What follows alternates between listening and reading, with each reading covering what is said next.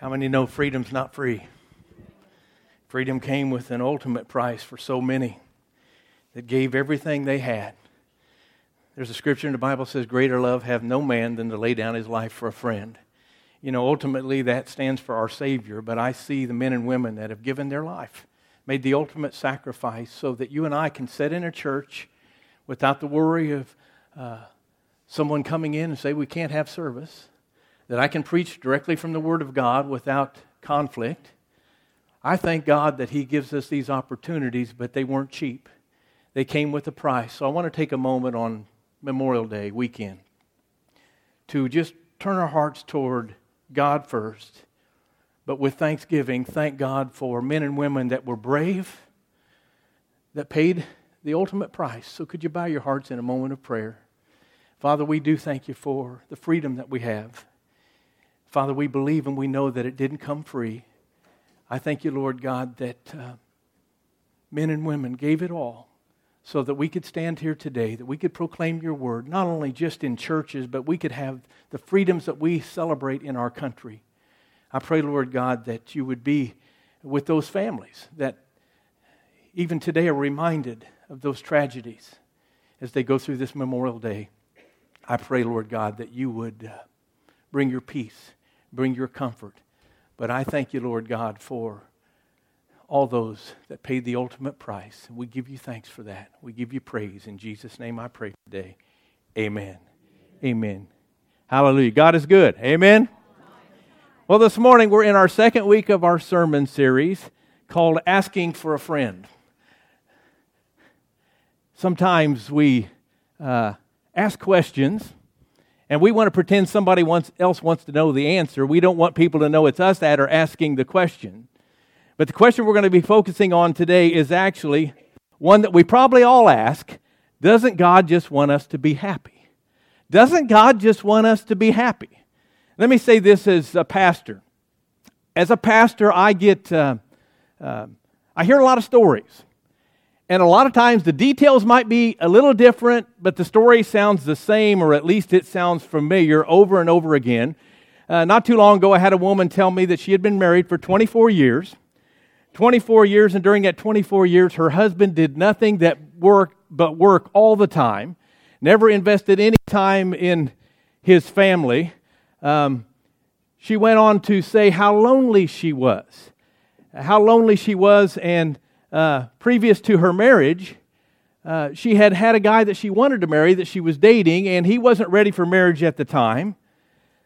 But after she said how lonely she was, she followed it up with, I've just reconnected with this guy, and we're spending some time together, and I feel like God has brought him into my life.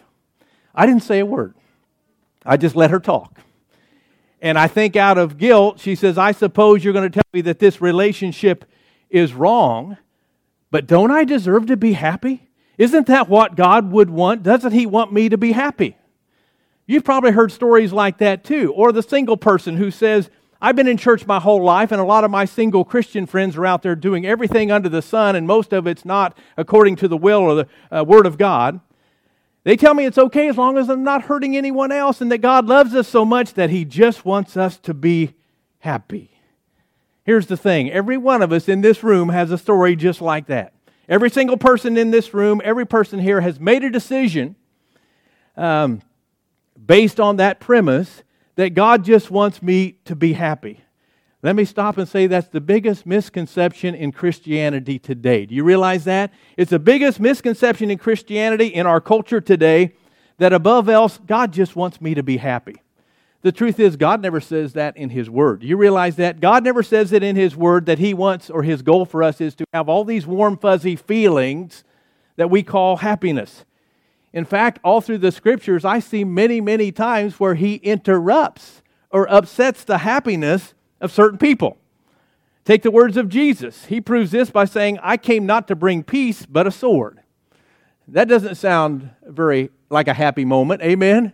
I came to bring peace, but not a sword. In fact, I'd go as far as to say that if God was all about us just being happy, He wouldn't even have bothered us with the gospel. Because if you know anything about the gospel, it guarantees your persecution. Amen?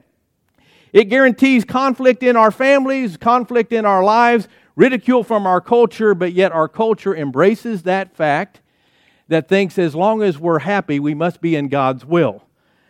2 Timothy, Paul says this in chapter 4, verses 3 through 5.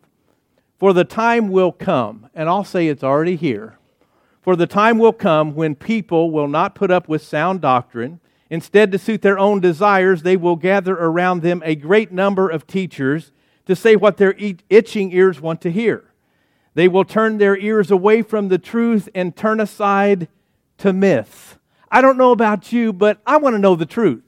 I don't want to just believe in something that sounds good. Remember the scripture that says the truth will what? Set you free. The truth will set you free. So that's my goal today, is to bring truth to each one of you, not my truth, but God's truth. 2 Corinthians chapter 2, verse 11, Paul tells us, in order that Satan might not outwit us. He goes on and says, for we are not unaware of his schemes. How many have found out that Satan will come at you with all sorts of schemes, with all sorts of lies, and if we're not careful and we hear that lie enough, all of a sudden we start to live out that lie, and all of a sudden we start to believe that lie to be our own truth. And the more you live by this lie we're talking about today, that you deserve to be happy, guess what? The more unhappy you're going to be. I mean, it plays out in Scripture all the way back to the Garden of Eden. Listen to what Eve thought. Eve thought eating the forbidden fruit would make her happy, right? Cain thought getting rid of Abel would make him happy. David thought sleeping with another man's wife, Bathsheba, would make him happy. Joseph's brothers thought selling him into slavery would make them happy. Samson thought Delilah would make him happy. Jonah thought Nineveh would make him unhappy, so he ran the opposite way away from God, and you know the rest of that story. Solomon married over and over just to make himself happy, so in the end he had over 1,000 wives and mother-in-laws, and I'm saying that's just not the definition of happiness, amen? Judas thought 30 pieces of silver would make him happy, but how does it play out in our world? It might be like this. Joe thought looking at pornography would make him happy. Mary thought going deeper in debt to buy that new dining room set would make her happy. Bill thought embezzling that money would make him happy.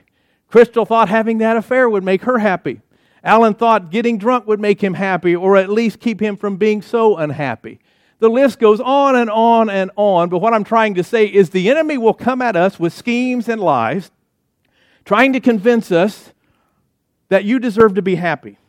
The truth is, even non-Christian studies tell you that if you want to make your life unhappy, the best way to do it is go out there and chase everything that you think will make you happy. Then you will be so unhappy. If you know anything about God, He's a loving Father, and I believe with all of my heart He wants us to have joy. I believe He wants us to have happiness in our lives, just like every human parent wants their child to be full of joy and happiness.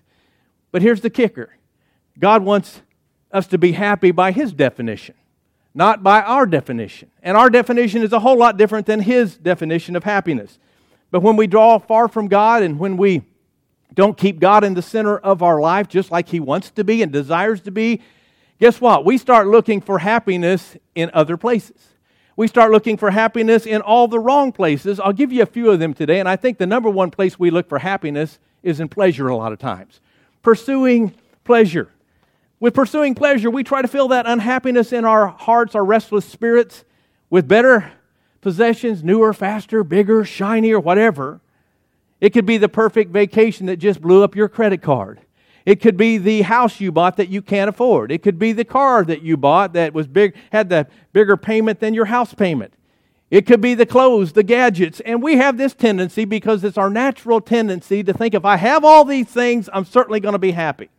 And let me just say this, there's nothing wrong with having things. But when they become a form of idolatry in your life, and you might say when things begin to have you, you've got some problems. We sometimes look at idol worship as something that we only read about in the Old Testament. But do you know what idolatry really is? It's even in the New Testament. It's in the life that we live today. Idolatry is when you worship at the altar of materialism, which feeds our need to want more and more and more. The more we get, the more we want. It feeds that need because we feel like having newer, bigger, better, and more is going to make us happy. Guess what? It might for a while. We found that out. But you're going to want more. You're not going to be satisfied with just what you have. Remember Solomon, supposed to be the wisest man ever. In Ecclesiastes, set out for this big experiment where he was going to pursue happiness.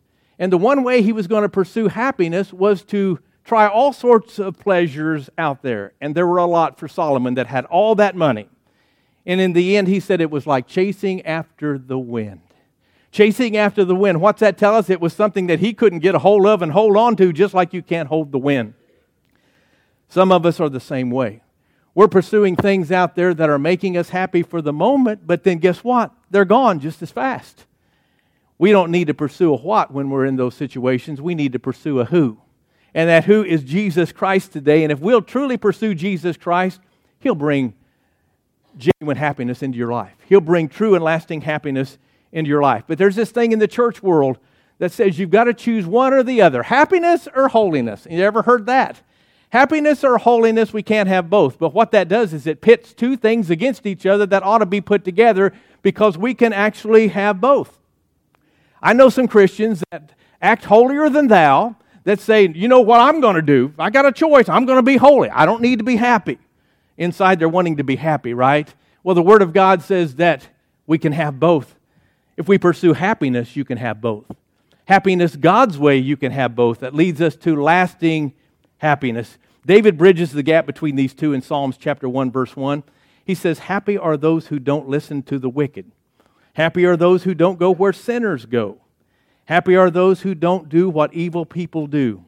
Happy are those that love the Lord's teachings and they think about these teachings day and night. They are strong like a tree planted by the river. The tree produces fruit in season. Notice it doesn't say the fruit's always going to be immediately right there, but it's going to come in due season. And its leaves don't die. That means it's everlasting. Everything they do will succeed. So does God want you to be happy? Yes, for sure. But the thing is, God defines happiness different than our culture defines happiness, different than we define happiness. God says, happy are those who hunger and thirst after righteousness, for they shall be what? Filled. Happy are those who hunger and thirst after righteousness, for they shall be filled. Happy are those who pursue holiness. I believe with all of my heart God gives wealth. He gave it to Solomon. He has given many of us wealth. We live in a wealthy nation. God gives wealth. He gives material possessions. And He doesn't mind you having things, but again, I'll say He just doesn't want things to have you. And the big problem comes in when we think those things will bring us happiness. If you believe that, guess what happens? If you believe that the things of this world will bring you happiness, you're believing a lie. You're believing a counterfeit, not the real thing. I remember years ago when I just got out of high school, I worked for Ed Hayes Construction. I remember we built a house for a couple and we put in Anderson windows, top-of-the-line window. But about a year after we built the house, they had moved into the house. The homeowner calls my boss and said, I've got some problems with these windows. I've got broken glass, I've got broken seals, I've got broken cranks. And my boss immediately got on the phone to the Anderson rep and said, hey, come and take a look at these windows. I was there with my boss that day. I still remember what he said. It was kind of crazy. He looked at all these windows and he said, well, it's no wonder these are falling apart and breaking down and have all these problems. They're Anderson windows. I thought, holy cow, wait a minute. You're knocking your own company. He said, no, I didn't say Anderson. He said, I said Anderson. These are Anderson, S-O-N, instead of Anderson like our windows. These are a cheap imitation. And guess what? Within a year's time, that company was already out of business. It was a cheap imitation and wasn't the real thing. What I'm saying is to think that the things of this world are going to satisfy you, you're settling for a cheap imitation of the real thing. You're settling for something that isn't even real. The second area we look for happiness, if you're taking notes, is in happiness based on circumstances instead of your relationship with Jesus Christ. It's kind of like when you're happy when your happenings are right. And when your happenings around you aren't right, then you're not so happy. You let your happiness depend on your circumstances. Look at what Scripture says in Ecclesiastes 7:14. It says, when times are good, be happy. Again, this is Solomon saying this. He said, when times are good, be happy. Go for it. Live it for all it's worth. But then he goes on and says, but when times are bad, consider God has made the one as well as the other. What I'm trying to say is God doesn't want you happy if it's only based on your circumstances and your happenings. There's something deeper. There's something richer that the Bible actually describes as joy. And joy, the joy I'm talking about, doesn't come from something on the outside or affected by the outside. It comes from something on the inside of you today. It's a bit like the story in Luke chapter 15. All of us have heard the prodigal son story, right? You might want to listen up again, even if it's the 1,000th time you've heard it, because you might find yourself in this story. This younger son had everything under the sun, everything you could imagine, just like a lot of people I know in our world today, but he wasn't satisfied. He said, Father, I don't like your ways, I don't like your rules. Give me what's due me. Give me everything, and I want to go out and do what I want to do. How many times does that sound like us today? God, give me what I need. I just want to go out and do what I want to do. Well, the son went out, and you know what happened. He partied it up. He blew all of his money. He tried all of these things. He tried everything under the sun he could think of to make him happy. But in his pursuit of happiness, he only got more miserable. The more he tried to find happiness, the more miserable he became until he restored his relationship with the Father. So what I'm trying to say is our happiness isn't based on our happenings.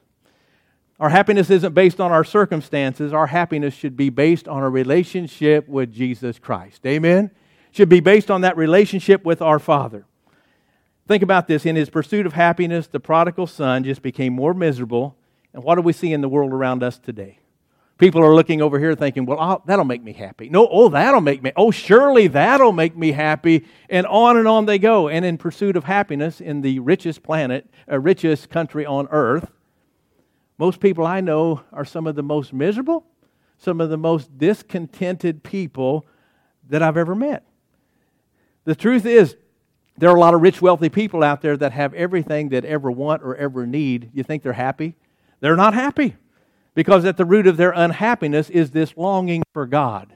And let me ask you to guess who put that longing in their heart for God. God put that longing in their heart for Him so that He could pull them to Him. The truth is, God does not want any one of us to be happy based on our circumstances. There's a deeper gift that He gives us and wants to give us. The Apostle Paul showed this in his life in some real dire circumstances. I want to read Philippians chapter 4, verses 12 and 13. Many of you memorized this one. But before I read this attitude of Paul, let me just say this, remind you that he wrote this from prison. He wrote this behind bars. He wrote this while he was chained to a Roman soldier. He wrote this while he was waiting to find out if he's going to live or die, be executed or able to live. But listen to his words. So I'd say that's not a good day for Paul. Amen? Listen to his words. He says, I know what it is to be in need, and I know what it is to have plenty. In other words, he's saying, I've been on both sides of this thing. He says, I have learned the secret of being content in any and every situation, whether well-fed or hungry, whether living in plenty or in want. I can do everything through who? Through Christ, who gives me strength. Paul is just saying, hey, I've had it all, I've lost it all, I've been healthy, I've been hurting. He said, I've been blessed and I've been cursed, but he says, I have a secret deep on the inside of me that most people have missed. I have a joy, I have a divine contentedness in my life that's not based on what's happening around me, my circumstances. It's based on something internal that no one else can see.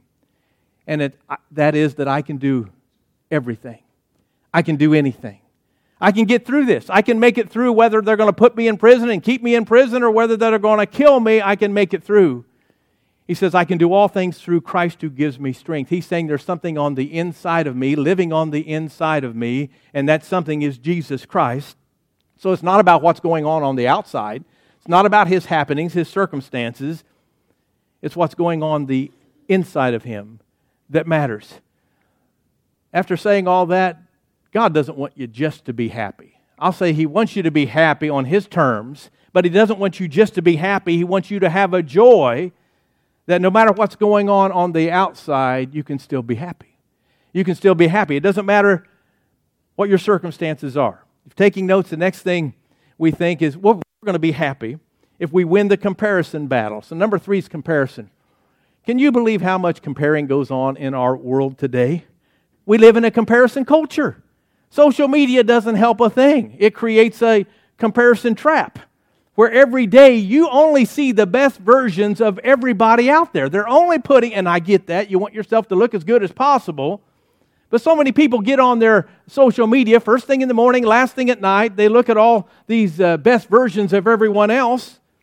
And then what do? We try to desperately describe how successful, how glamorous, how wonderful our lives are.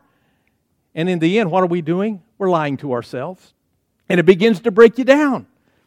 ESPN did a story several years ago about called Split Image. It was about an athlete named Madison Holleran. Madison Holleran. The subtitle of this article said, on Instagram, Madison Holleran's life looked ideal. She was a star athlete, a bright student, beloved friend. But the photos hid the reality of someone struggling just to go on. The article told of the story of Madison's suicide. That day she woke up. She went to class. She took a test. She even went to the bookstore to buy her parents some gifts. Told friends she would meet up with them later, but then later that night she jumped off the 9th floor of a parking garage. She left behind a suicide note. She also described how she couldn't keep up the image of appearing to be happy to all those people that she thought were genuinely happy. So on the inside, she was falling apart.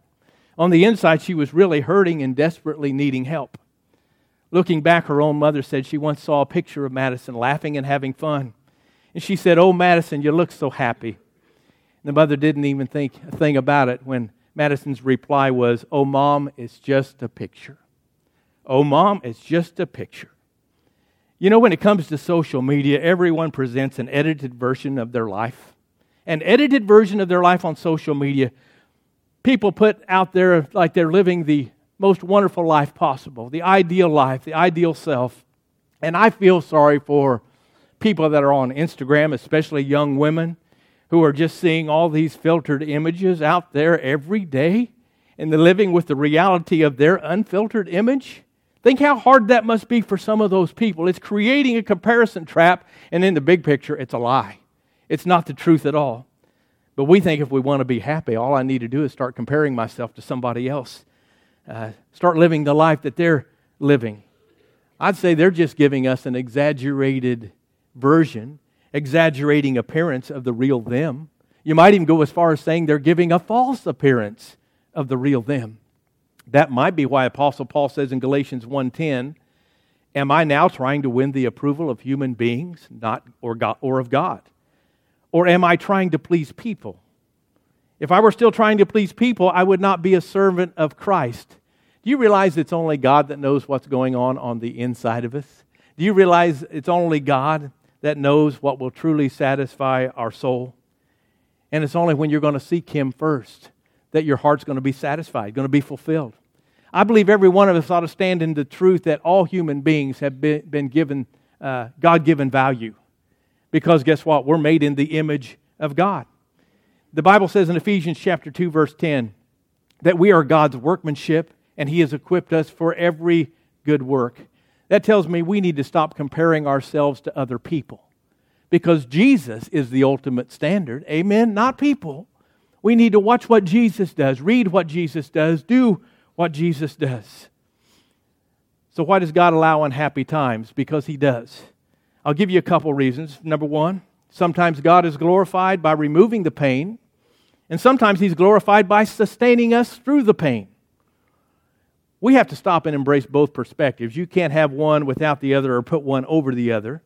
Sometimes God strengthens us by allowing us to see people that are healed, the blind, they're given sight, dead even raised. But sometimes God sustains us through His daily provision. Through His daily provision of getting us through the storms, getting us through the flood, getting us through the trials and the tests. So I'll say this through it all, God wants what's best for us. He really does. The only problem is what's best for us a lot of times doesn't make us all that happy, right? Doesn't always make us happy. I know God purposely allows hardships to come into our lives as a way to pull us back to God. Sometimes what's best for us is for a trial or a test to enter our lives so that we can become more like Him. Trials don't make you happy, right? But God uses them to pull our hearts closer to Himself. It's not something that I understand or you understand, but God uses it for a greater purpose. But there's one main problem with thinking that God only wants me to be happy. When those trials come and God's Word tells us they will, what does that do to your faith in God? It shakes it up a little bit. Sometimes we get angry at God. Sometimes we get confused. And you've heard of the prosperity gospel out there that says if you're following God, everything's going to be bliss, everything's going to be good, everything's going to be perfect. You know, some of those people that are eating and drinking that gospel are going to end up rejecting God and their faith because God allows some things to happen in your lives that don't necessarily make you happy, but they don't know how to deal with it. But most of you in this room, I'll say you're a whole lot like me. You've been through so many trials that you've begun to realize and recognize, I never want to go through those again. Amen? Have you been there? I don't want to go through what I've gone through before, but I can truly, honestly say that I am who I am because of what God allowed me to go through. He changed me into His image by the struggles that He has allowed to happen in my life to pull my heart closer to Him. Because when He did that, I started having a more intimate relationship. I started walking closer with Him, being more faithful to Him. And I experienced the goodness of God on a day that I wouldn't have if it had been a good day and everything was perfect. I witnessed the goodness of God on some of my worst days, were actually in God's picture some of my best days. I found His goodness and He used that to bless me on the worst days of my life. The second reason God allows unhappy times is to help us realize that we are not home. We are not home. Unhappiness on earth actually cultivates a hunger for more heaven.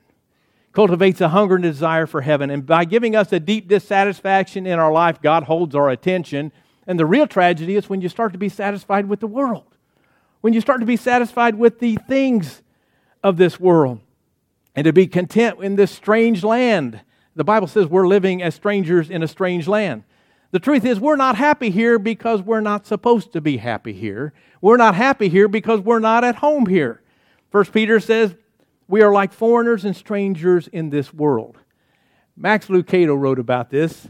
He says, take a fish and place him on the beach. Watch his gills gasp and scales dry. Is he happy? No. How do you make him happy? Do you cover him with a mountain of cash? Do you get him a beach chair and sunglasses? Do you bring him a Playfish magazine and a martini? Do you wardrobe him in a double-breasted fin and people-skinned shoes? Of course not. Then how do you make him happy? You put him back in his element. You put him back in the water. He'll never be happy on the beach simply because he was not made for the beach. What's my point? I think you already know it. If you had everything that this world has to offer, will you be happy? No. Because you weren't created for this world. You weren't created for this earth. You were created for heaven, and you were created for eternity. Do you realize the Bible says that the time that we have here on this earth is but a vapor? A blink of an eye, it's here, and then it's gone. But when you believe above all else that God only wants you to be happy, all of a sudden, we have this thinking that God is here to serve us. That's not the truth at all.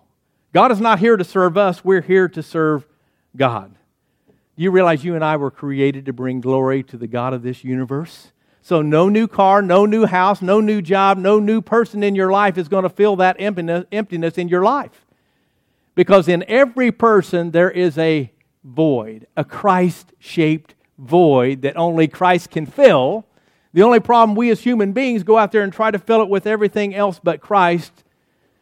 But I'm sure you found out by now, doesn't make us stop trying, but I'm sure you found out by now that those things won't bring lasting satisfaction, won't bring lasting happiness. And the main reason is because God never intended for them to bring you happiness.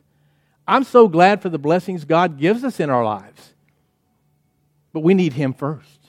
We need Him first above everything else. So today I'm not going to promise you a better or perfect life, but I will promise you with all of my heart a better and perfect God that loves you, that died for you, that gave His life for you, that came to strengthen you, to forgive you. And today He's here for every one of us in this room. Every one of us. And I believe there are some in this room that you've been resisting God. God just wants you to surrender over to Him today. And today's the day to let Him lead you into this everlasting joy and real true happiness that I'm talking about. You're never going to find it on your own. Could you stand to your feet this morning? Could you bow your hearts in prayer? Father, I pray that we wouldn't pursue happiness, but I pray, Lord God, that we would pursue You with all of our heart. And by pursuing You, Lord God, I pray that we would find more joy, genuine joy, and that we would enjoy Your blessings, but not just for us, Father, but to help bless those in the world around us. Father, I pray right now for those that are doing what I've done, for so many years in my life where I've justified doing the wrong thing because it made me feel good or it made me feel happy because it was a temporary whatever. God, I pray that you would convict us of any and every area of compromise in our lives right now. I pray for those that might be contemplating divorce right now because they're unhappy. God, I pray at this moment that you would give them hope, that you would bring healing and forgiveness into that marriage.